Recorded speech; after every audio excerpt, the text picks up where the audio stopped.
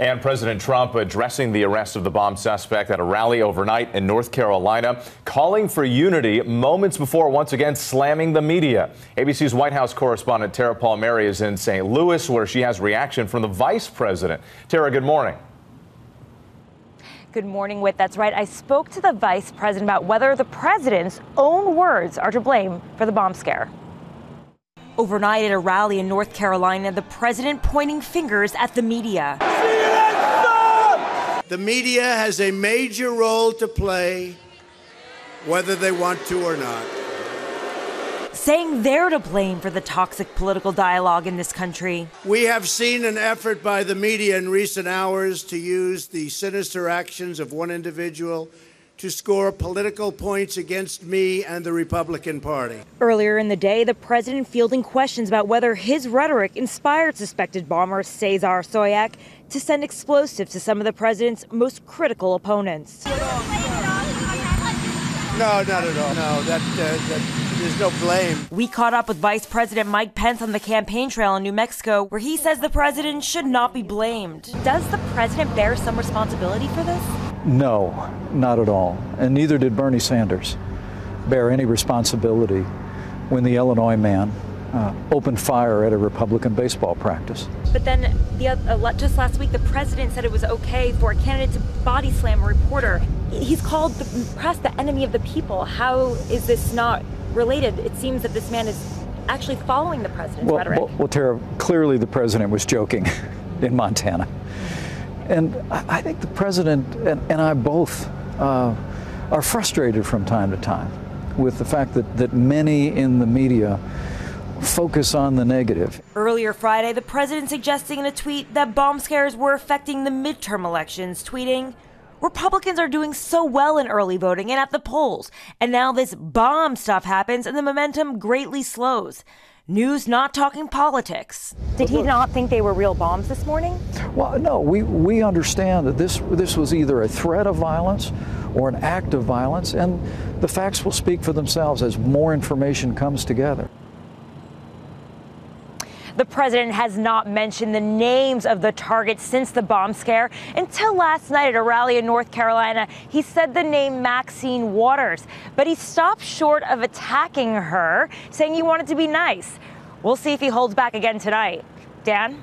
Tara Palmieri, thank you very much. Let's bring in ABC News chief political analyst Matthew Dowd. Matt, good morning to you.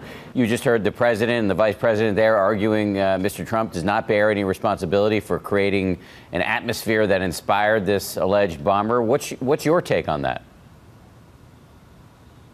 Well, first, there's two things. Does the president bear responsibility, direct responsibility for what this crazy person did? No. Does he bear responsibility for creating a political environment that causes people to get ramped up and open up a situation where the rhetoric is bad? Yeah. I think the president should do a series of self-reflection and ask himself, why in 2015 did this guy become politically radicalized and what led him to there? It would be great if he could do that along with some other members of the right-wing media that have ramped up this rhetoric in such a way that people seem to be following it.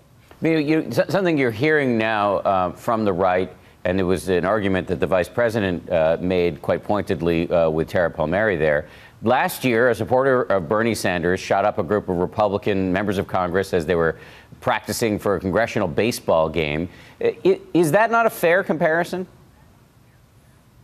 Well, what happened to Congressman Scalise and other members of Congress is abhorrent. But I don't think there's any. This is not a both sides moment. This is not a both sides moment. I think that there is no comparison between the two. Bernie Sanders never specifically said, let's target Congressman Scalise or let's target somebody with hate speech. Bernie Sanders never called the press the enemy of the people. Bernie Sanders never celebrated somebody committing physical violence against a reporter. So there's no comparison between these two instances in the rhetoric that the president uses and the rhetoric that Bernie Sanders uses. So we're 10 days out from the midterms now. A lot of Americans look at what's happening in our politics, and no matter what their political affiliation is that they worry about the toxicity. What do you think we can do as individuals to bring down the temperature?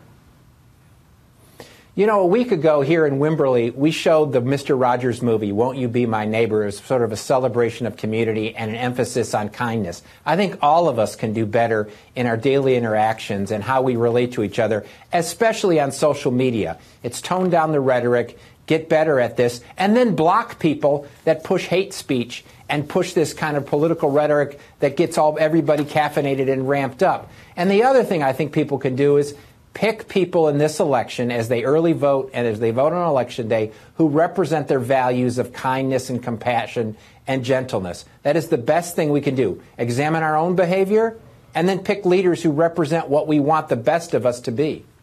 Matthew Dowd weighing in with some good advice on a Saturday morning from Wimberley, Texas. We always appreciate your analysis, Matt. Thank you very much.